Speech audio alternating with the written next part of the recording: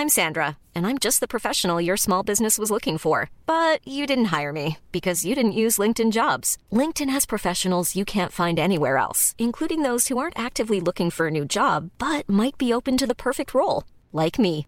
In a given month, over 70% of LinkedIn users don't visit other leading job sites. So if you're not looking on LinkedIn, you'll miss out on great candidates like Sandra. Start hiring professionals like a professional. Post your free job on linkedin.com/people today. Hey everyone, just a quick announcement before we get into the episode proper. We want to let you know that Hunting Seasons is now part of a podcast network family. We have friends. We are now part of Earbuds. You can find the Earbuds Network on Facebook by going to facebook.com/earbudsnetwork. Highly recommend checking them out. It's a bunch of other Melbourne-based podcasts. So if you get the chance, please go and check them out and give them a listen. Earbuds, Melbourne's podcast network. earbudsnetwork.com.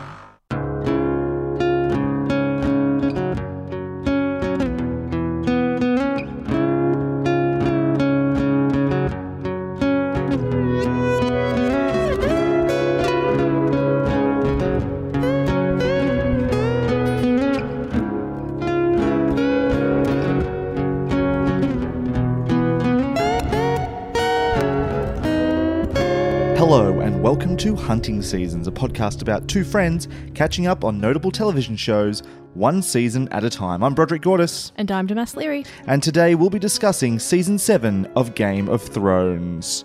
Damask Leary. Broderick Gordis. How are you this evening? Look, I'm quite well. It's a bit late in the evening because we're recording this directly after the last episode. How are you? Yeah, good. Got home from work, had some din-dins, waited for the others to come around because we tend to watch Game of Thrones as a group. We do. Watched it. It's now well past midnight and everyone's sleeping. So if we're a little bit quieter than usual, just turn the volume up a couple of notches.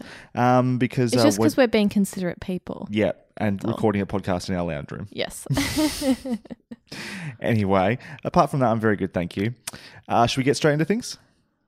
I think we should. Excellent. Without further ado, spoiler warning. On this episode, we will be discussing everything that happens in Season 1 to 7 of Game of Thrones. Before listening, we recommend watching all of Game of Thrones thus far.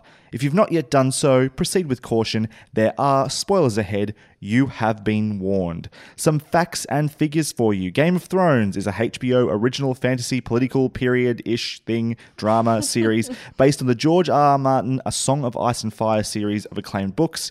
Steering the ship since Season 1 are showrunners D.B. Weiss and David Benioff, along with an iron fleet load of seasoned writers and directors. Over its 7 seasons, Game of Thrones has become a goddamn cultural phenomenon and the most popular thing since the Beatles sliced bread with Jesus. And you all know this, you know who's in it. Every person in the 7 Kingdoms has watched this show, so it's completely pointless me going over this. Season 7 consists of 7 episodes, each coming in around 63 minutes and took us approximately 7 hours and 20 minutes to watch, but you know because you did it. Because everyone did it. Everyone in the entire universe. Basically. Yeah. Damask, do you have a story synopsis for us? I sure do. All right, here's the Game of Thrones Season 7 rundown. Dragon Mama and her crew roll up on her old crib, both the literal baby crib since she was born there and in the colloquial sense. And Dany gets down on her knees and kisses the sand and then strikes a superhero power stance as all her fanboys and fangirls stand behind her and clap. Except for Varys, whose hands are permanently glued inside his own robes, one can only assume he is tweaking his own nips. Off at the Twins, Walder is giving a toast. He tells the folks in attendance, "Thanks for coming everyone, just to let you know the bar tab has run out, so it'll be pay as you go from now on." Everyone dramatically spits out their wine in disgust at having to buy their own drinks at a function. Joking, they're actually all choking because it's not actually Mr. Frey, it's actually Arya Stark pulling a classic Ashton Kutcher and punking them all with some poison. Bye-bye, House Frey, you won't be missed by anyone, not even your own wives. Let's swoop on over to King's Landing and check out what those wacky Lannisters are up to. Oh, it looks like Cersei has been marathoning shows on the Home and Garden Network and has decided to take on her own renovations. Jaime tries to tell her that a giant map of Westeros on the floor is not going to help with the resale value, but Cersei is her usual stubborn self and refuses to listen.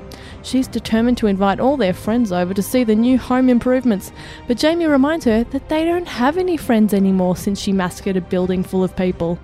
So she then convinces him to go and talk to the Tarleys and try and convince them that Cersei isn't a regular queen, she's a cool queen. And Mr. Tully, aka Sam's dad, somehow buys that. Speaking of Sam, he's at the Citadel paying his dues, or paying his poos. No, that doesn't work. What I'm trying to say is Sam has to touch a lot of shit before he's allowed to even look at a book. Thankfully, though, while cleaning up some fecal matter, he comes across a man who has a bad case of grayscale. Sam, being a stand-up dude, helps the man out. And the man? Well, it's Jorah Mormont, of course. Sam puts on a full-body condom, starts picking some gnarly scabs, and then rubs custard into an open wound. Look, I'm no doctor, but I've watched about 10 seasons of Grey's Anatomy, so I feel confident in saying that is definitely how you cure an infection. Well done, Sam. After saving Jorah's life, Sam then writes a letter to Jon letting him know that Dany is sitting on a giant island made of stuff that kills White Walkers. So that's pretty cool. He's just kind of helping people out all over the joint. Good on you, Sam. Jon decides to go to Dragonstone, but before he does, they have a Northerner meeting in which Sansa publicly shames Jon for being such a pussy. Everyone agrees, especially Lyanna Mormont. Dany sends the Greyjoys and the Sand Snakes off to fight, but they get attacked by evil pirate Greyjoy. Lots of stabbing and maniacal laughter. Ooh, this guy must be bad. Lucky Theon has extra room in his pants these days because he fills them to the brink with his own poo at the side of his uncle. Evil pirate takes his prisoners to Queen Cersei and she immediately begins secreting love fluids for her new suitor. And poor Jaime is forced to go back to his bedroom to polish his golden hand all on his lonesome. We get some sexy girl-on-girl action when Cersei smacks a sensual kiss on Sand Snake No. 3's lips. Ilaria starts screaming at how erotic this situation is. Oh no, she's screaming because now she's going to have to watch her daughter die and then decompose. Damn. Jon arrives at Dragonstone and Dany starts immediately yelling about how big her dick is. I mean, how big her dragons are. Jon is impressed, of course, but he has a lot on his mind. Namely that an army of the undead is about to murder them all. What a party pooper. Sansa and Bran reunite at Winterfell, and it is a beautiful moment. They embrace, and then Bran, everyone's favourite little brother, says, Hey Sansa, I've got this great little joke for you. I heard it on my travels up north. You'll get a real kick out of it. You ready? Okay, good. Knock knock. Who's there? Guess. Guess who? Guess who knows you were brutally raped by Ramsay Bolton and is going to awkwardly bring it up right now? And then Bran laughs at his own joke for approximately 42 minutes while Sansa stares off into the distance. What a reunion. The Lannisters have another victory and capture Highgarden. Everyone's favourite granny has been sentenced to die by poisoning. And on her way out, Olenna drops knowledge on Jaime. That's right, she finally admits that it was her that killed Joffrey. Fuck! Yes, Olenna! R.I.P. But Jaime doesn't have too much time to marinate on all that because he's got to head back to King's Landing and have some sexy sister time. Dany hears of how her forces have pretty much been diminished thanks to Tyrion's terrible, no good, very bad ideas. And so she comes to the conclusion that we all reach when working on a group project. If you want something done, do it yourself. She rides on her beloved dragon Drogon and smites a whole bunch of Lannisters who are skipping across the fields. Meanwhile, her Dothraki horde are slicing throats and taking names. Jaime and Bronn are amongst the fighting. It's all very tense. Bronn shoots Drogon in the shoulder. Major ouchie. He's going to have to go to physio for that one. Jaime has a great idea to lance Dany while she adorably tries to remove a giant arrow from a beast covered in scales. But Drogon breathes fire at him. Don't worry, because Bronn saves him just in the nick of time. They survive. Dany survives. Everyone survives. I repeat, everyone survives.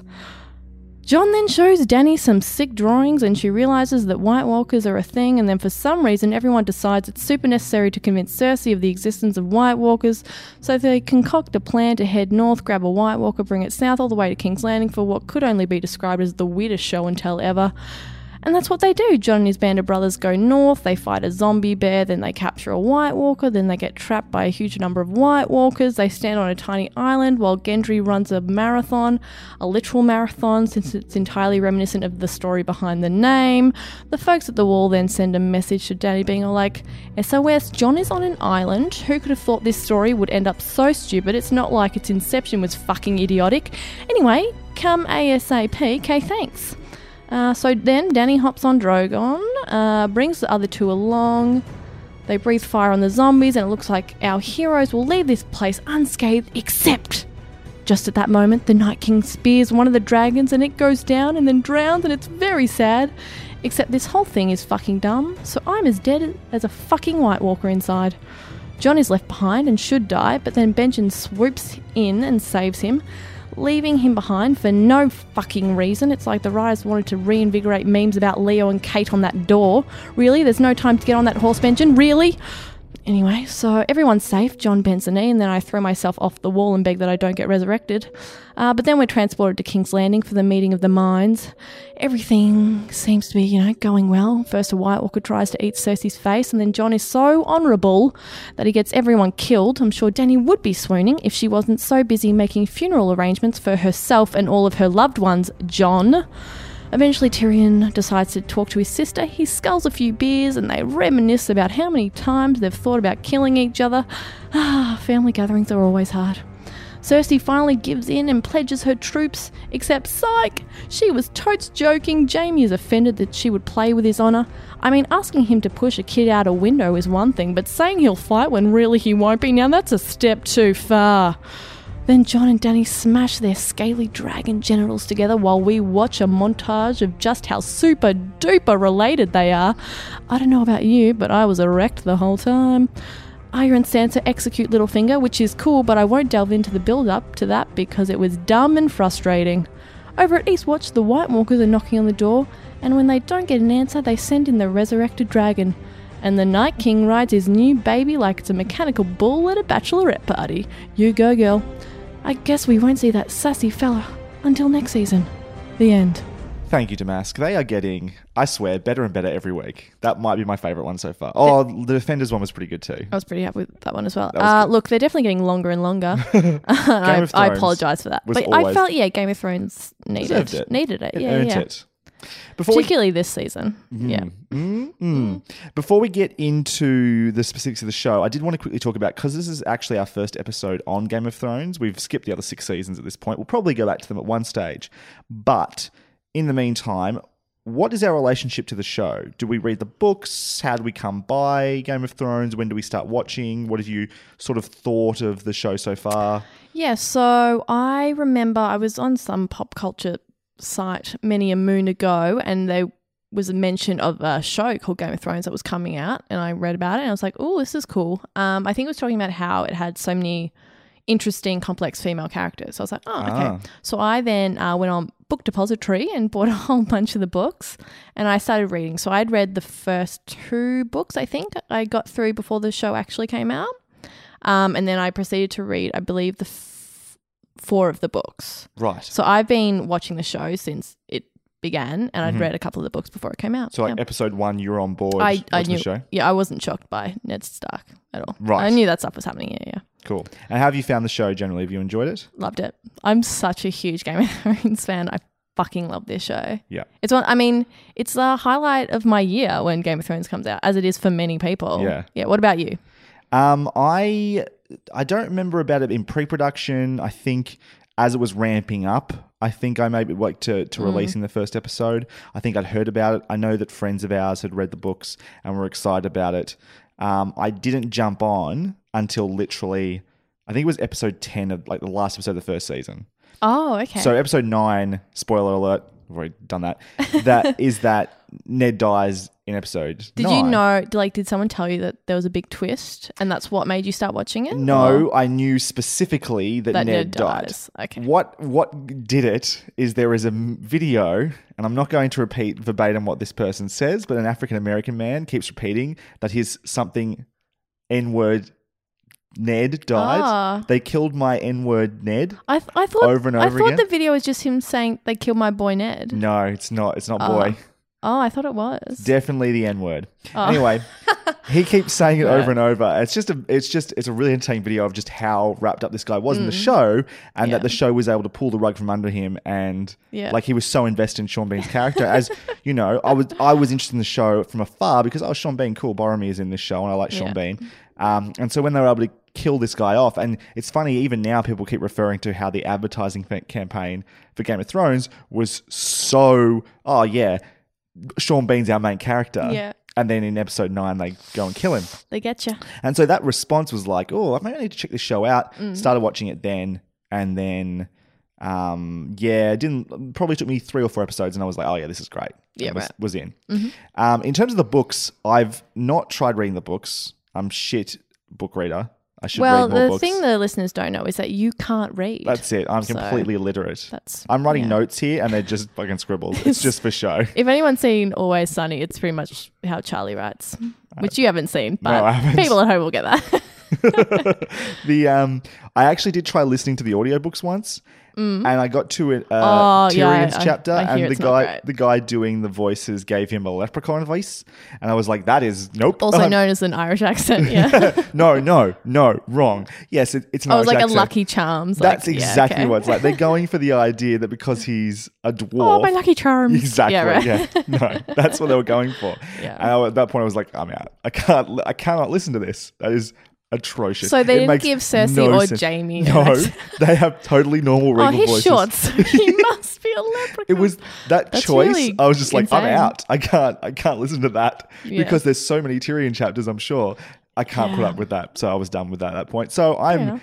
pretty much completely. I wonder if they've show. released new audiobooks for someone else reading. I would love. Yeah, that would be cool. I don't Mm. think they have at this stage. But they definitely should.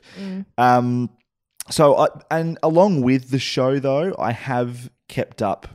I've been very into the show, like you, like really into the show. It's become look forward to it every year when it comes out. Anticipate it. We get together every week and watch it as a family, basically. I listen to one podcast in particular, but a couple of different podcasts at different times about Game of Thrones. Love it. Love it to bits. Favorite season for me, I think, is it season 4 where Tyrion's on trial? I love that season I think so. much. Look, I can't remember. I remember. Everyone's always like, oh, remember like the crazy episode 9 in season whatever. I'm no, I can't. It's really hard for me to differentiate See, that's the between thing- them. that's the thing I But can't I have remember. an awful memory. Like I'm known for having a terrible memory. Oh, so right. it's not because the show didn't leave an impact on me. It's just because my brain is mush. So I think season 4, because I just always remember sitting on the couch. I think it was with you and Lauren and Celeste, and when the mountain crushes Oberon's head. And I will never No, ever I forget- wasn't there. I was it must watching have it been with just the my other two. brother. Oh, man. Oh, just amazing. So good. Yeah, that was a great moment. I mean, not a great moment. It was. And that whole episode harrowing. about Tyrion's trial was so good. Fuck, I love that season. All right, let's get into this season then. You know now that we are massive fans of this show. We are indeed. Damas, do you have a 5-word summation of your thoughts on this season? I do. It is low lows, a few highs. Low lows, a few highs. Okay. Mine is spectacle is a double-edged sword. Double-edged being hyphenated. I'm pretty sure double-edged is hyphenated. Yeah, I'm pretty sure it is as well. Yeah. Okay. Allowed. Nice. I'll allow it. All right. I've got a lot of notes here. I'm not Really? I don't have many because we haven't been. See, if for some reason this is your first time listening to us, generally we watch a season in a week. Yeah. And so I am when we're doing that, very actively watching. Like I'm not a passive watcher. I'm taking notes the whole time.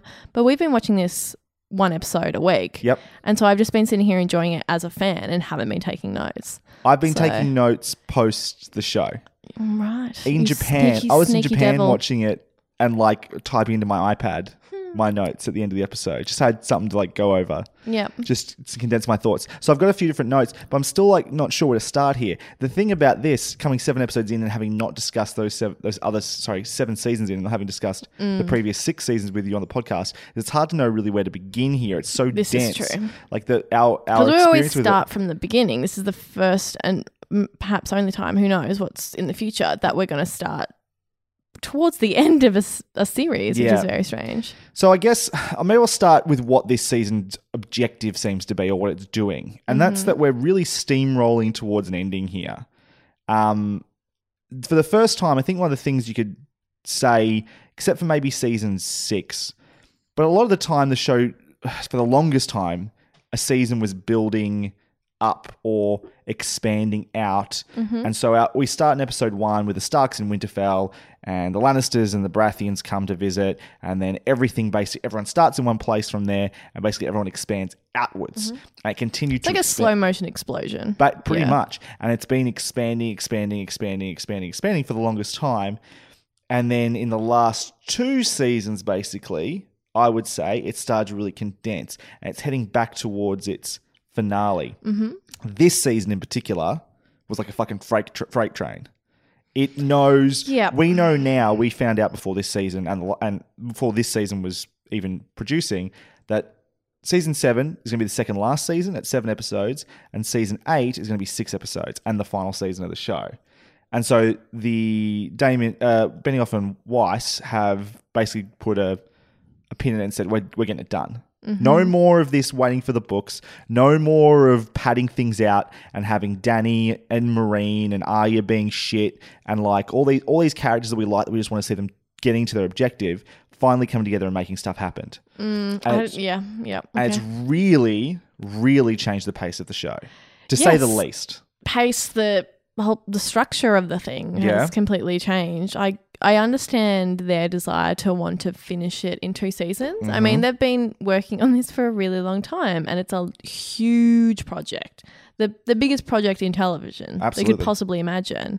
So I completely sympathise with wanting to get it done. Their decision to condense the last 2 seasons is strange to me to do that, particularly because there is so much story. There are so many moving parts. To then bring all of those things together in a short amount of time. It's just like what Benjen says to Jon Snow. There's not enough time. And like, and even that scene, it's like there's not enough time. It's a shitty scene because there's not enough time. Like it doesn't make any sense. And so like trying to like force all these different moving parts together in such a clunky way, I think it was a mistake. I think it was a mistake. Sure. Okay. Yeah. I think there's good and there's bad from this. Of course. It's not a disaster. No. It's not the worst piece of television I've seen by a mile. Of course it's not. It has, like I said, there are some highs there. There are some moments in this season that I really enjoyed as a viewer, as a fan of Game of Thrones, absolutely. But there are some things that happened this season that made me go, oh no. Yeah. Oh no, I can't believe this is happening. Particularly, last week. That was, you were in Japan, so I didn't get to experience it with you. But I was really upset. I was very upset. That's the Beyond the Wall. That's the Beyond the Wall. North of the Wall, whatever it's called. The episode that basically... Beyond the Wall, yeah. Beyond the Wall, where Jon and the Magnificent Seven go north and try and capture White Walker. Yeah. Well, let's talk about that episode specifically then. What is it about that you found so egregious? It was... from the beginning, the simple idea that this was the plan, that Tyrion or the group of advisors would either think up this plan and agree unanimously that it's a good idea to send these people north to grab a White Walker in order to convince Cersei of this fact. That seemed, to me, when you look at the episode, we get to the point where the Night King has a dragon. And then I look back at all the things that happened to get us there, particularly in that episode and a bit of the previous episode, makes me go, the writers wanted the Night King to have a dragon and completely reverse engineered all the characters to fit into that plot. And you feel it. It feels contrived. It doesn't feel accurate to their characters whatsoever. It feels really silly, and even like the dialogue is bad. All the kind of walking and talking moments are bad, which is the moments I love in Game of Thrones is when people are just talking, and they don't even succeed on that. So it's a contrived scenario. I don't think it's executed well. The visuals are stunning. Don't get me wrong, like that's very impressive. But even when we have those big harrowing moments of, the dragon dies. I was just like, it didn't even affect me. I wasn't emotionally like, oh, I'm really sad that one of Daenerys' children has died. I was like, this is fucked. I can see the writers in this. And that's never been the case before on Game of Thrones. And so I was distracted the entire episode. I wasn't in it because I could see the story and I didn't think it was a particularly good one. Just want to go back to the details specifically of you don't even like the plan of going north and getting the White Walker. What's your problem with that particular plot point? Because I think there's some reasonable logic to that, which is helped and supported by what happens in episode 7, which is the effect the White Walker being there has on people who see it, which is really, holy shit, what the fuck is that? And that making them act. Now, that does not the whole story there, but sometimes I get annoyed at things because they don't just, like when people, this happens so often in stories where something fantastic happens and they try and explain it to someone. They're like, you're talking bullshit. And they don't show them or give them the obvious information that would prove that what they're talking about is true. So the idea that we go, well, let's actually just make this beyond a shadow of a doubt and do something practical and go, here is the thing we're talking about. Now, do you believe it? So they can't take video. They can't take photos. They've got to bring it back. I think there's some practicality in that idea that I like. Sure, sending Jon and that group to go do it is absurd. Now, that's the ridiculous part. Grabbing the White Walker, sure, but you see that like we want all of those people that we care about to be there. Yeah. Therefore, we want Dany to arrive with her dragons, and therefore the Night King gets a dragon. Yeah. And that's what bothers me. That's the bit I 100% agree with. Yeah. You can feel the gears turning. And we've talked about this before at times with shows. I've talked about it with Breaking Bad a little bit. And it tends to be the more ambitious shows that you can talk about this sort of stuff, where you start to talk about coincidence or things that are convenient for the sake of plot. Breaking Bad never got this ridiculous, I might add. Not even close, I don't think. I think of like how Ozymandias happens, and that is, apart from the neo-Nazis essentially that are in that, the alt-right voters that are in that episode, which suddenly is way more plausible than it's ever been before, by the way. Breaking Bad was ahead of its time. Funny. Yeah. Well, they wouldn't be the bad guys, would they? That's true, yeah. They just refuse to be erased from their own country. That's all, bro. It's about free speech. That's right. Yeah, it's about their culture is being erased. Fucking hell. I've almost forgotten my point here. Breaking Bad never got that ridiculous. Yeah, never got that ridiculous. But you're 100% right that you can just feel. This is the problem. Is the show for the longest time. People, I think, of times have maybe had episodes they thought were boring because it was just a bunch of people talking.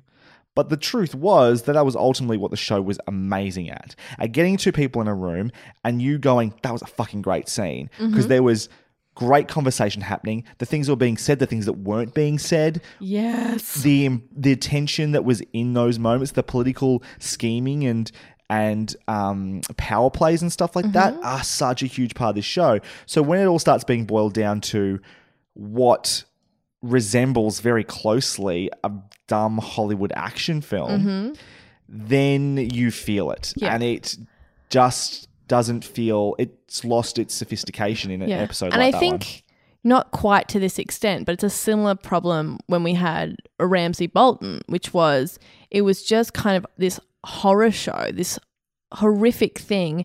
And when those scenes with Ramsay and Sansa and Theon, it wasn't about, oh, what is that person thinking? What is that person's motive? Like, am I seeing the real person? Like, what's underlying this scene? And seeing other people's motives and those things clashing and coming together, and really fantastic dialogue and intrigue and political intrigue. But when it came to Ramsay, it was just like, well, he's the bad guy.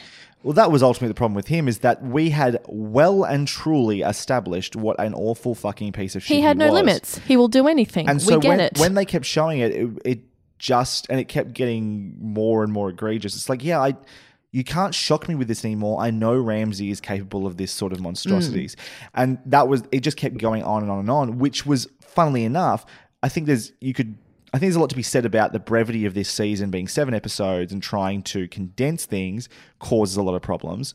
But before that, the worst thing the show was doing was it kept just putting out characters in holding patterns and not going anywhere with them. Ramsay Bolton was one of those. Arya was one of those. Dany was one of those. Jon was one of those. And they just kept having them going around in circles and not gain anything.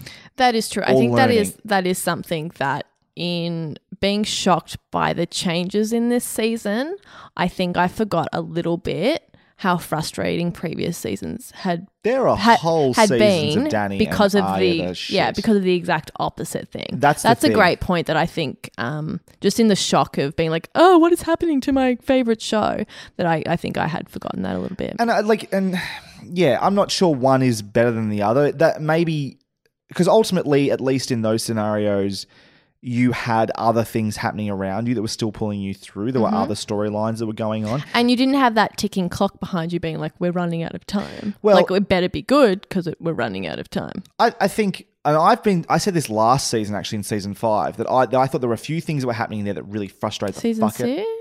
Season 6, sorry. Yeah. That frustrated the fuck out of me because you could feel they were trying to get the show to a place. They were trying to get Jon into Winterfell and to become King of the North. And you were trying to get Daenerys to finally get herself out of Essos and into Westeros because they knew that's where they needed to go. And I think they were frustrated.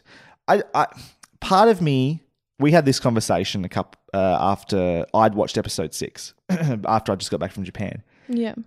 So it's a little bit of a repeat of that, but people who are listening to the podcast haven't heard it. I think I'm putting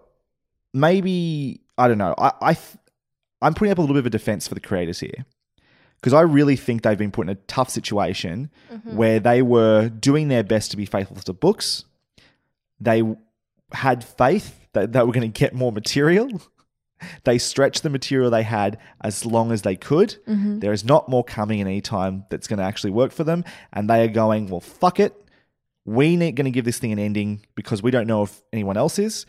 And they've probably at this stage, they're going to be 8 seasons by the end of this, want to get out. And I'm not saying that's the best reason or the best excuse for some of the choices that are being made, but I think after stretching this thing out as long as they have, they're just like, we just need to get this done now. We can't keep doing this. We can't keep going at this pace. We need to get these characters because, I don't know, eventually people's attention was going to wear out too. I don't know. Yeah, look, like I said earlier, I genuinely sympathize with them wanting to get it done. I completely agree with that. Though, however, I think having taken on creating Game of Thrones, and I realize now they don't have the material that they once did in the earlier seasons, absolutely. But the complexity of this story, really important. And allowing those to play out and not play out for another 10 seasons, of course not. That's absurd. It's not sustainable to do that, and I would never expect them to do that. However, I think there is a balance to be found. I think if perhaps they had maybe 3 seasons, this one and 2 more. I mean, 10 episodes would have helped too. Yeah. And for them to be, 10 episodes to kind of move those things into place, I think would have been a great service for the story and for the people watching. Because at the moment it feels so rushed, and I think it is falling into convention in the way that Game of Thrones never has, and is a little disheartening for the people who have invested in this show. Because what I think has really grabbed people is a subversion of expectation. And to completely, at the final step of this story, to no longer do that, to fall into convention, that's confusing. And I think I'm certainly confused by it and a little worried about it. And I'm sure a lot of other people are as well. I 100% agree with that as well. That is one of the biggest things that have come out this season. The way that show's suffering is it is becoming much more predictable and much more conventional. There seems to be far less jeopardy than there's ever been. It's funny because the White Walkers are on our doorstep, and yet I don't feel like that anyone's killable. No. You talked earlier about how everyone survived the dragon raid on the Lannister forces. I can't believe that. And that is, our main characters were not victims of that at all. Anyone who has died this season has died purely rather than, so say in previous seasons, characters often die, and the reason it's unexpected is because it completely throws a spanner in the works. It completely fucks with what we expect is going to happen. Ned dies, that's unexpected because he's meant to be our main character. Okay, that was a setup because Rob's really the main guy. No, he dies in season 3. Him and Kat die. Yeah. It's like, what the fuck? What is this? I don't know what's going to happen anymore. And so now when the only characters dying are the ones that are just getting in the way of the plot anyway. Olenna dies. The Sand Snakes are shit. Was Beric Dondarrion, whatever his name is? Whatever his name is, Or the other guy, I can't remember. It's one of the two, but the essentially the white mage priest guy. Yeah. If you'd lined up those 7 characters going into the north and said which one's going to die, I'd say the priest, the drunk priest. Would be my number one guess. And he was the one that died because it was the most obvious and most conventional. I'd be like, the 2 extras that I've never met before. Those guys. The red shirts were always red going to shirts, die. yeah. And then even this episode, and this is, I'm trying to think of a single shock this season, apart from maybe the dragon dying, though I would argue that it becoming a White Walker was always going to happen. That was super predictable. I agree with that. I can't think of a single thing that shocked me this season. No, I can't think of anything. Zero shocks. Olenna's death was sad. Yeah, I remember being like, for Olenna's death, being like, damn, that was awesome. Yeah. The way she went out, I'm like, fuck, that was cool. I had many moments where I was like, fuck, that was cool. Sure, lots of But cool. I didn't have those. I'm like, oh my God, like being unsettled, which I've consistently been in previous seasons. And I don't always need I don't want them to do that for that sake, for them just to be like, oh, how are we going to shock people? How are we going to shock people? That's not what I'm after. No, of course not. What I want is a sense of reality in which no one is more special than the next person. Anyone can die. And that's the important thing. It's like, I don't want death for the shock value of it at all. That it's absolutely for anyone can die. This is a real world scenario. Anything can happen. And that's not what we got this season. No. You know what? It may not have happened ever since John's come back from the dead. I agree with that. It's kind of a massive turning point because he's not the first person to come back from the dead, but he's the first main character to come back from the dead and it be fine. He's that one Stark that you're like, oh, not another Stark that's died. Oh no, he has to come back because he's the main fucking character. He's the chosen one, which is one of the conventions of the show.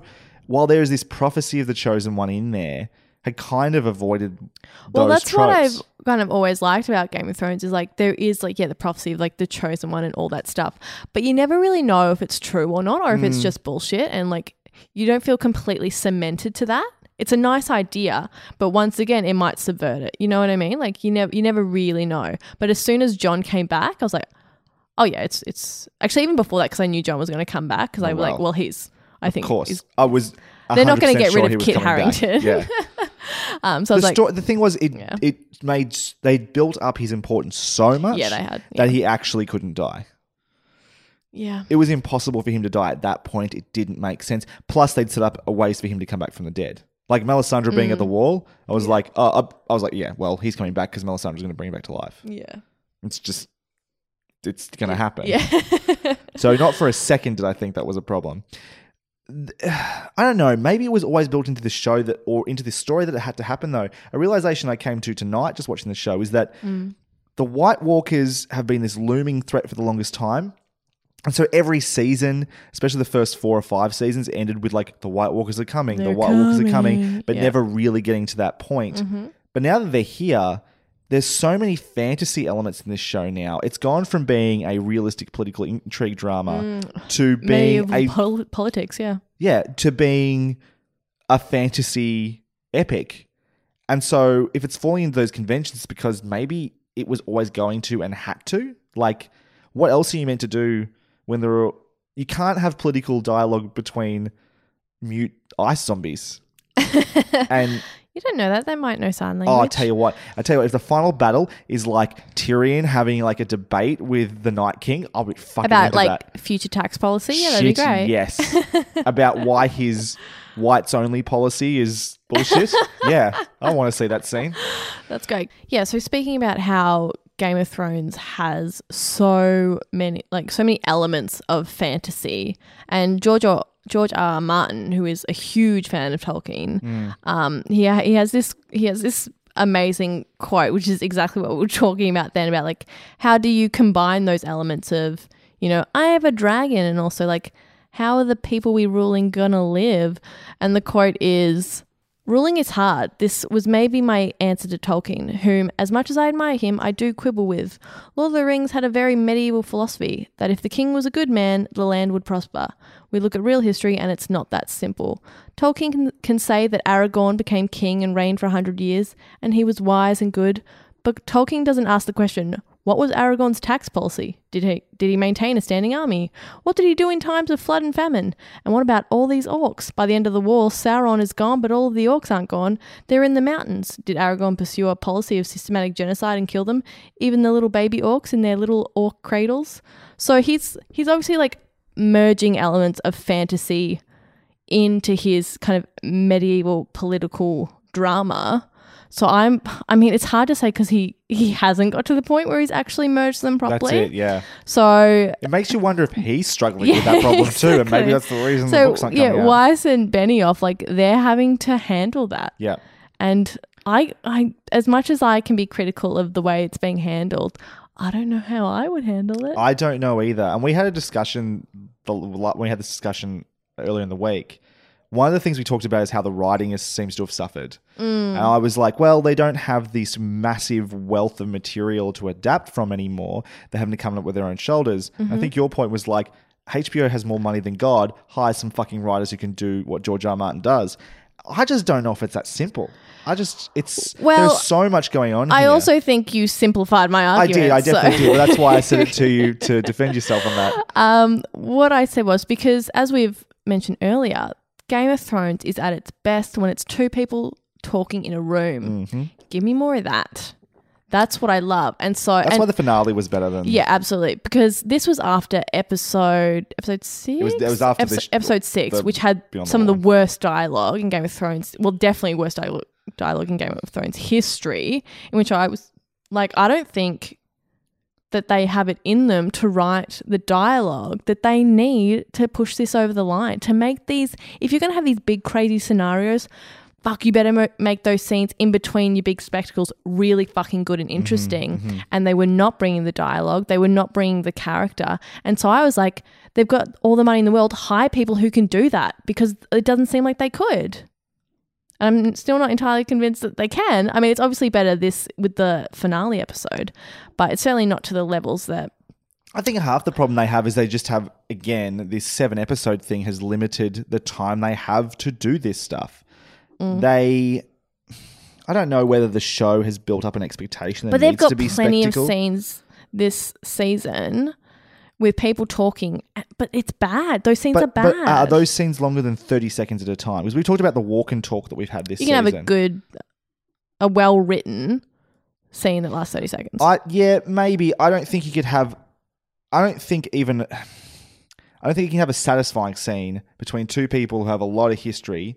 That's the thing. These scenes seem to just be like, okay, we've got all these characters here because we want them here. A lot of them have got actually a lot of stuff going on. This guy tried to kill this guy at one stage, or they've had a massive fight, or there's a lot of reasons these two should hate each other, or they know each other's parents from way back when. We need to make sure that they reference that. Let's get that all out of the way before we get to the spectacle part. So that's the other part is, at some stage along the way, the show seems to have decided or think that it needs to achieve this level of spectacle that we are expecting it to, and like it's built up, it's famous for its episode 9s and stuff like that, and a couple of episode 8s and big, dramatic, exciting, action-filled moments, which have only escalated as the show's gone on. But I don't know, it seems to think that's part of its identity now. I'm not sure it is. Well, that's the thing. It's certainly not for me. That's not why I watched this show. And I remember saying that to you the other day. I was like, I'm not in it for the spectacle at all. And you and I might feel that way. I don't know about the other 9 million people that watched it tonight. I don't know how closely you've been paying to social media over the last week or so, but there is not much. I've been trying to avoid stuff. A huge division between people who are similar to us, are critical of where the show's gone this season, and people who are just like, that was fucking awesome. What are you talking about? Yeah. Who look at the spectacle of episode 6 and just go, that was fucking amazing. Like, what? How can you be so down this show when that amazing thing is happening? And I don't know. I kind of sympathize with both sides there, because as much as I don't think the show needs to have the spectacle, I think I would still love the show if it didn't. Like I said, one of my favorite scenes, action scenes, is just Oberon and the mountain fight. I love that. That scene is incredible. And it's kind of a dorky scene, but the ending of that is amazing. Like, it's just so much is on the line there. It's so... Yeah. And that's the thing is, like, while it is, you know, it can be seen as dorky when Oberon is, like, repeating himself and, like, because we've seen that scene before. Yeah. But then when it flips, it does that subversion, which Game of Thrones is known for. That's when it gets fucking incredible. Yeah. That's what makes that scene. And what's on the line there? Like, Of course, because Tyrion is on the line and, like, Cersei's just kind of sitting there and, you know, Mountain's her man and all that jazz. And, like... And what the Mountain did to Oberon's sister and, like, the whole thing. There's layers and layers and layers there, which is fantastic. And it's far more interesting to me than a dragon being speared in the chest and then drowning. And it will always be more interesting to me. On the defense of the spectacle, You hate dragons and you want them to die. I get it, Brod. No, on the defense You've been very anti-dragon the entire time I've known you. It's fine. ever since Smaug. It's all his fault. What about Toothless? No, you're right. Actually, good point. You know, there's exceptions to the rules. I have been very impressed with what the show, especially as a TV show, has been able to do. As a visual medium, as a spectacle, we've never seen the things that this show has done on TV before. The last season, The Battle of the Bastards, I think there are some bad character motivations in there. There's some dumb choices made by characters. Yes. But fucking hell, that episode is incredible. Purely from I think it is one of the best battle army scenes of anything I've ever seen, including cinema. It rivals Lord of the Rings.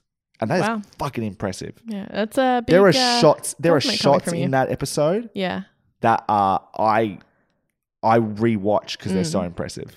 And I just want it to be known that I am not anti-spectacle. No. Episode Spoils of War with, you know, Daenerys coming in with that was my follow-up one. That is the Dothraki so good. And the dragon just blowing up shit. That's fucking awesome. I was having so much fun watching. So much fun. I was literally in tears. I was giddy. I was like, the Dothraki are so fucking cool. This is the first time we've really seen them fight. Like the way Dothraki fight. So amazing. I loved every goddamn second of it. And when that episode finished, I was like, because I watched it with my girlfriend, I was like, I think that's got to be the best episode of the season. It's got to be.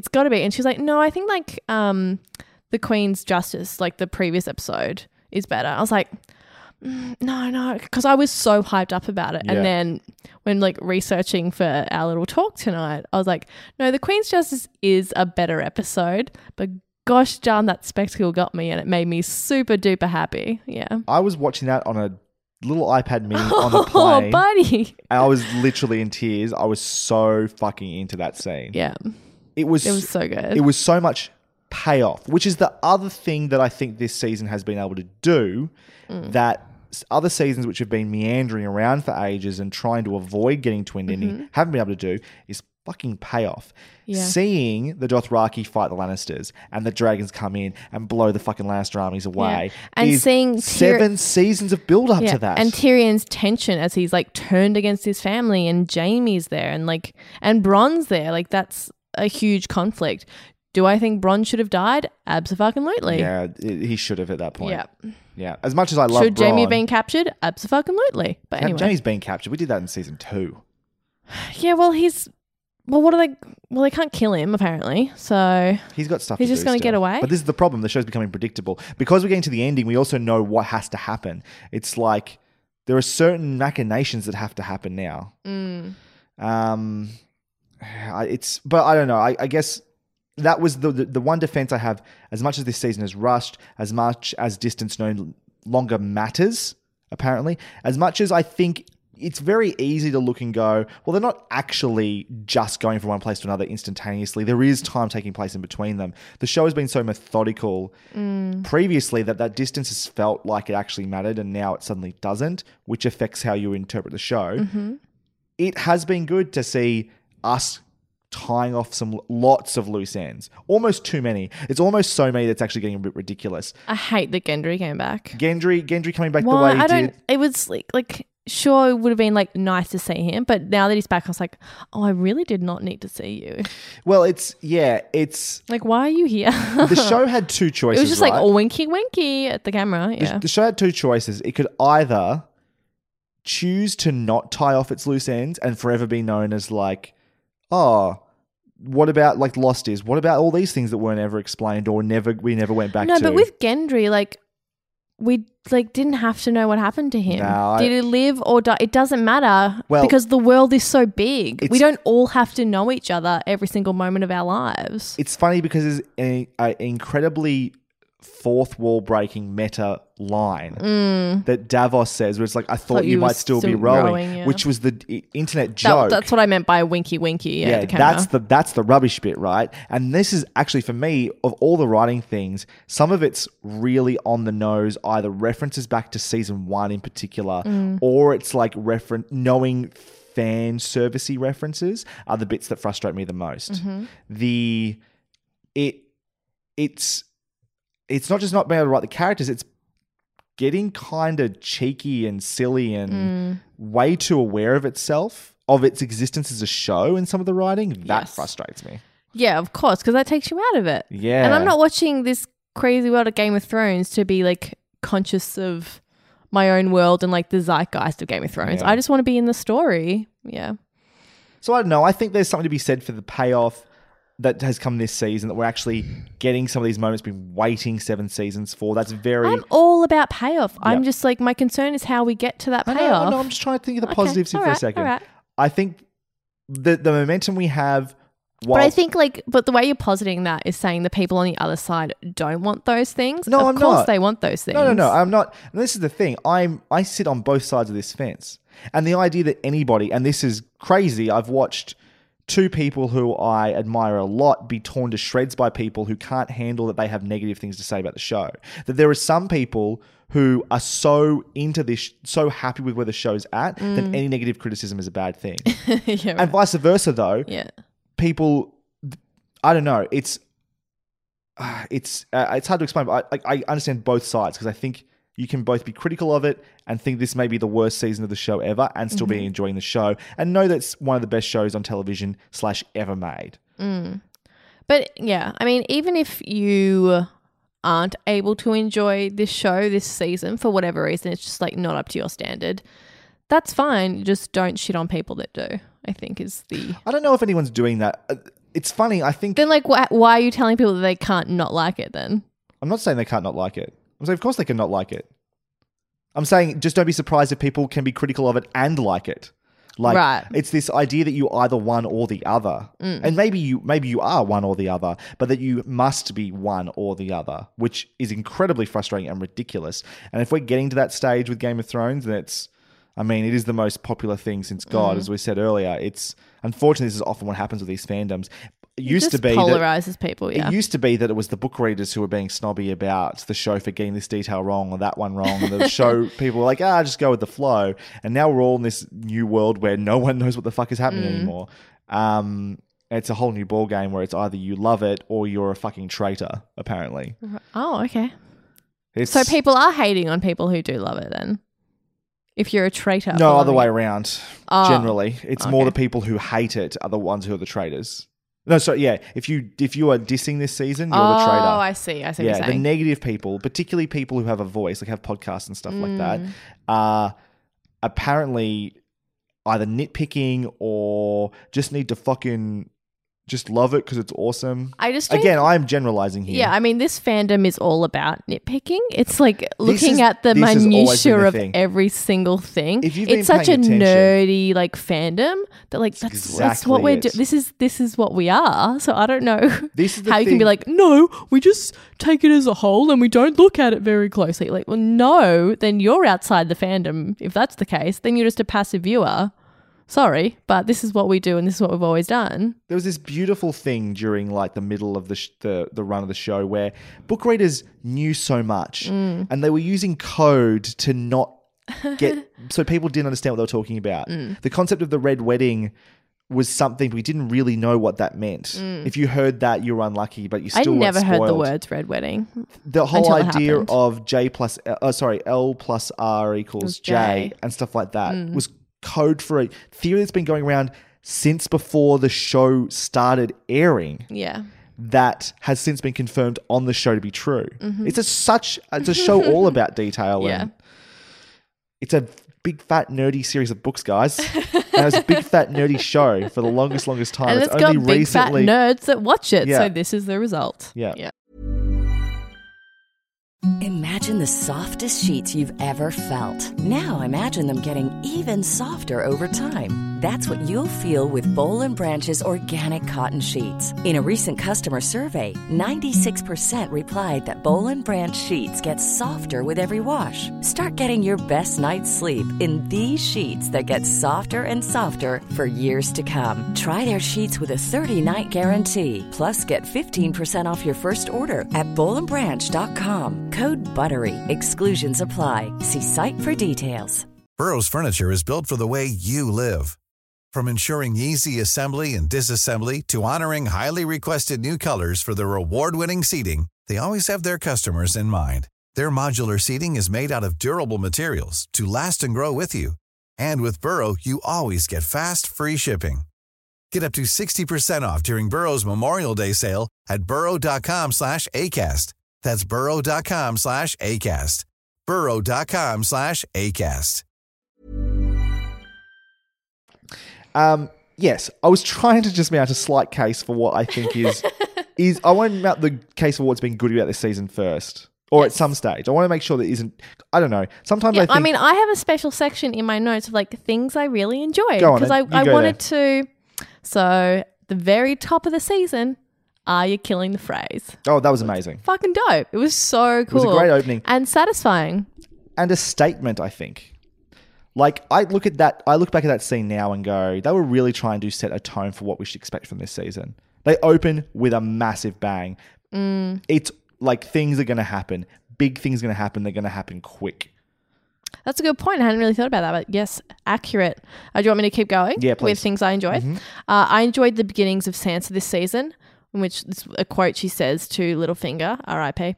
No need to seize the last word, Lord Baelish. I'll assume it was something clever. But that agreed. But don't you think that we were getting a bit worried towards the end of this season? Yeah. Let's have it known. I wrote these notes before we watched the last episode. Sure. So just keep that in mind. Yeah. Go on with your thought. That I remember I seized on that moment and was like, yeah, Sansa gets Littlefinger. She's playing Littlefinger. She sees you. She sees you, sir. And I've always known, in my mind, it was always obvious that Sansa had to be the one to get the best of Littlefinger because she was his one weakness. She was his one blind spot. I'm really glad that that's exactly what happened in terms of the result is right, that Sansa was the one that outsmarted him. Even that Arya was ultimately the one that killed him because he had her on her list, I'm pretty sure. I'm pretty sure Littlefinger's on Arya's list. Okay. So there was this like, you want both of them to get him, and they kind of did in the end. However, the machinations of getting there, clunky as motherfuck. Yeah, I had real issues with the Arya and Sansa storyline, but we can get into that later. Let's focus on the things I really enjoyed. Sure. John and Dany's first meeting in the throne room Very good. was so good. Perfect character there coming together. Olenna and Jaime talk at Highgarden. That was a real high point for That was me. excellent. That scene, so good. And as we spoke about before, was the Field of Fire. The scene with the dragons and the Dothraki and all that. So good. Oh, yep. What about in the last episode? What did you enjoy? Because I don't know if you've written notes for that or not. I haven't written notes because we were in the same room and you probably saw that I wasn't writing notes. I was writing notes, so I only noticed it when Nonsense. I turned around because I was sitting in front of you and I was like, oh, he's got his computer fucking asshole. Look, I was pretty happy with the finale. I mean, it certainly wasn't perfect, but I mean, I was so heartbroken after the second last episode. I was really worried. But as we've said, two people talking in a room, that's my jam. And it was just people talking, which I liked. Yeah. I liked that. Seeing these people come together, seeing Cersei see a White Walker, seeing her kind of shit her pants a bit. That was awesome. That was really well done. Lena Headey was great. Great. And that made me actually go, oh, it was a good idea. Yeah. Which is like shocking to me because that is not where I was before. So I'm not saying the lead up necessarily earned that, but at least the culmination, that's the story, the high point of that story. I was like, okay, yeah, no, fair enough. That was cool. Obviously, the scene with Tyrion and Cersei together, I was like, oh, I'm really glad I get to see this. That was great. Those two together, that means a lot They acted to the see that. shit out of that scene, and it was so Yes, they good. did. That was great to see. I I'm loved. still not convinced she wouldn't have actually killed him in that scenario, but it was Yeah, a I'm very good shocked scene. that she didn't. Yeah. Um, He can't die yet. no, not yet. Brienne and the Hound it was one of those scenes because we've talked about that, the expository Walk and talk. We know each other. I know you from this. You know me from that. This is our history. We're cool. High five. Continue It's to walk off. literally 3 or 4 of them in a row, and it happened 2 episodes in a row. And it's like, Yeah. oh, this is getting egregious, But guys. I actually like Brienne and the Hound in that. I think they did a pretty good job. I don't with even it. think they were all bad in the last one. It's just that it kept. I thought they were all pretty It bad. was a pattern. It was just so Yeah. obvious. And because that's kind of all it was. It was It like, was- until we get to the White Walker, we're doing this. It's Yeah. like, Oh, we've got this thing coming up. Mm. Now's our only chance for them to have this conversation because it's all the time we're going to give them. So we've got to have these conversations now because if we don't, it's going to feel awkward that they're not talking. Mm. There's so much tension that needs to be addressed here. So I guess we'll just do it now. Yeah. That's why I was 2 pages excited later, by it's done. the prospect of Beyond the Wall because I thought it was going to be like a heist film in which we have this like ragtag team come together and they spend time together and we have great dialogue scenes until we get to the ending where they get the White Walker. Obviously, that was just my random expectation, but we didn't get that. We didn't get any great bonding or dialogue scenes at all, so I was really disappointed. Yeah, you're right. They for all the things comparing it to a blockbuster film, they did a very poor job of actually incorporating the emotion or the story into Yes. it at all. Yeah. Yeah. Anything else? No, that's literally the end of my. Oh no, I was talking about things that I liked in the last episode, wasn't I? Will you talk about yours? Because like I'm drawing a blank just because it just happened. The positives. Yeah, the positives of the finale. Definitely the Cersei and Tyrion scene in particular. The scene with, although the build up to me really gave me the shits, that walking and talking bit, the actual machinations of the council scene sort of thing. I with the liked White it. Walker. I did ultimately as well. I thought it was What do you think of it? interesting. What do you I think- loved Cersei's little we've been waiting quite a while, like the passive aggressive kind of bitch thing, which I love about Cersei. Sorry, were you going to ask me a question? I was just thinking, what did you think about the fake out with the Hound and the White Walker in the box? Like, did you expect that maybe it stopped or melted or something No, like that? I knew it was going to be in there because I was like, well, what are they going to do if it's not? You know what I mean? Like, how are they going to go? So I knew it was going to be in there. I was just kind of slowly recoiling because I was ready for a jump scare. Yeah. But that didn't happen, thankfully. But yeah, no, I didn't buy that for a second that anything bad was going to happen to the White Walker. Yeah, I think that was the main stuff. I'm liking where Cersei and Jaime are at right now as well. About fucking time. Well, I feel like they've sort of been here and walked away from it a couple of times. Yeah, that's what was frustrating was they get to that point but then they still stay together. Yeah, stay together. It's just like, oh, come on. So to finally see Jaime walk off, I'm like, thank fucking goodness. And I'm glad it was Brienne who was like, yeah, I'm glad it was Brienne who's like, fuck, loyalty. This is some real shit, man. Yeah. Just come and join me and we can be buds. Which only shitted me a little bit more because Jon had just been a fucking idiot with his oath bullshit and not being able to tell a lie for a second. Though I did appreciate, again, it did feel a little bit fourth wall-y, very meta for him to say, you might compare me to my father and blah, blah. Yeah. And it's like, yeah, that's exactly what I'm going to do. That's what everyone's yeah, going you, to do. You in the idiots. audience were like, Could yes, you- John. Could you please fucking learn, one of you? Yeah. But I thought he mounted a reasonable case for why that's important. And I was like, oh, yeah, I believe that's John's perspective on this stuff. Yeah. Beyond that- it's, I mean, like a friend of ours that said it when we were watching, it's like, it wouldn't be John if he did anything true. but that, you know? That's true. who he is. Yeah, I'm trying to think of anything else that really stood out from that episode. It was a solid episode. It certainly didn't shock me with its quality. Yeah. Or worry What the me. fuck do you think Cersei is doing? Like, I don't understand her end game here. Like, what is she doing? Her end game, I think, is what she explained to Jamie, which is like, It's just dumb. That's why I'm frustrated with it. I think Like, not as in like like she is a dumb person. I'm confused. I think there's two things going on here. For a while, it seemed like Cersei didn't really, ever since her kids died, I wasn't sure she really cared about living that much more. It was more about like controlling and having as much power as she can. But if she were to die, I don't think she'd really give a shit because I think she's pretty hollow inside. The whole pregnancy thing, it confuses me. I don't like it. I'm confused because I- she's using it, which makes me think that she's not She's full really of shit, pregnant. yeah. But I don't want to assume that because a lot of people thought that Sansa's pregnant with Ramsay's baby, and that was the worst theory ever and was Yuck. and gross. But the way she uses it, like this whole thing where Tyrion goes, "You're pregnant, aren't You're you?" pregnant, because she placed her hand on her belly. I was like, that could very easily be a Cersei move. He just talked about how much it cut him up that Tommen and Marcella had died. Yeah. He was being 100% honest, and she's aware of his love for the kids, and she's using that against him. Yeah. I think... If I tell you what, if she... Well, in that scene, I couldn't really see how she was using it against him. It was more him... She used it to get him to trust whatever she said next. Right. I thought it was more of he then used that to convince her that, you know, there should probably be a world that exists in order for the kids to survive. Right, except that, and that is true until we find out that she's actually using it to betray them.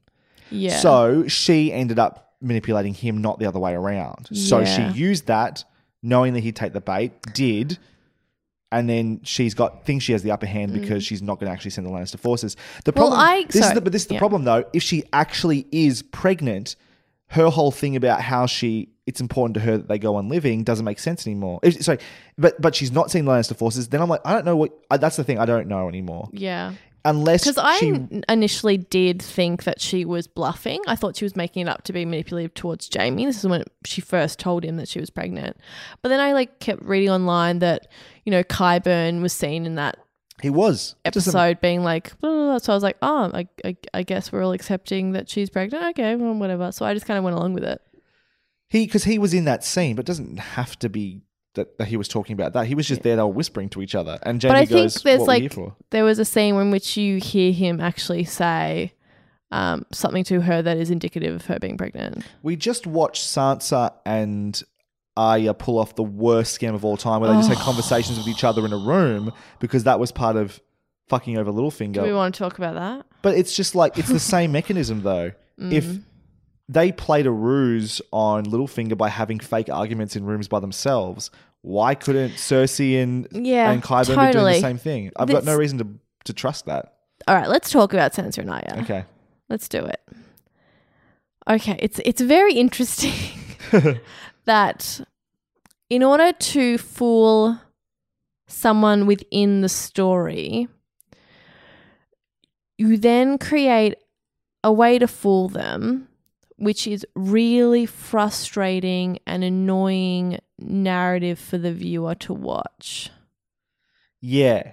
No one was enjoying that. Everyone was acting like idiots. Sansa and Arya are acting like fuckheads. And I wasn't on board with anybody. So Arya in particular. Yeah. Because either I feel like if you're going to do the thing where like the audience isn't in on it, you need to make it super fucking believable. Yeah, this is the problem, right? But it's not. So it's confusing. It feels like bad writing as opposed to It was bad writing. A character.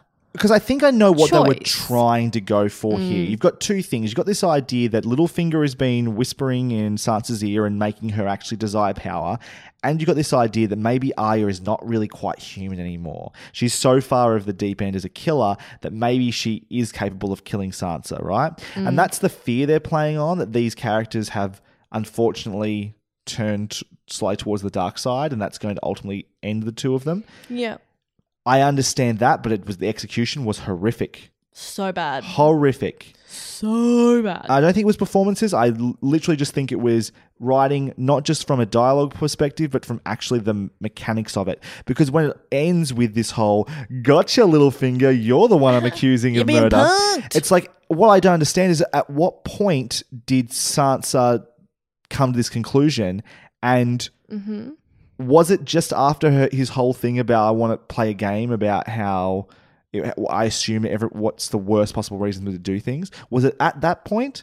Or was it earlier? And if it was earlier when you were pulling a ruse with Arya and you weren't actually fighting, you were putting on a show, why not just fucking do it then? What did you achieve by making Littlefinger think you were going to hurt each other? Yeah. I'm not really sure. I don't know just either. the smug factor at the end where you're like, what were you achieving as characters?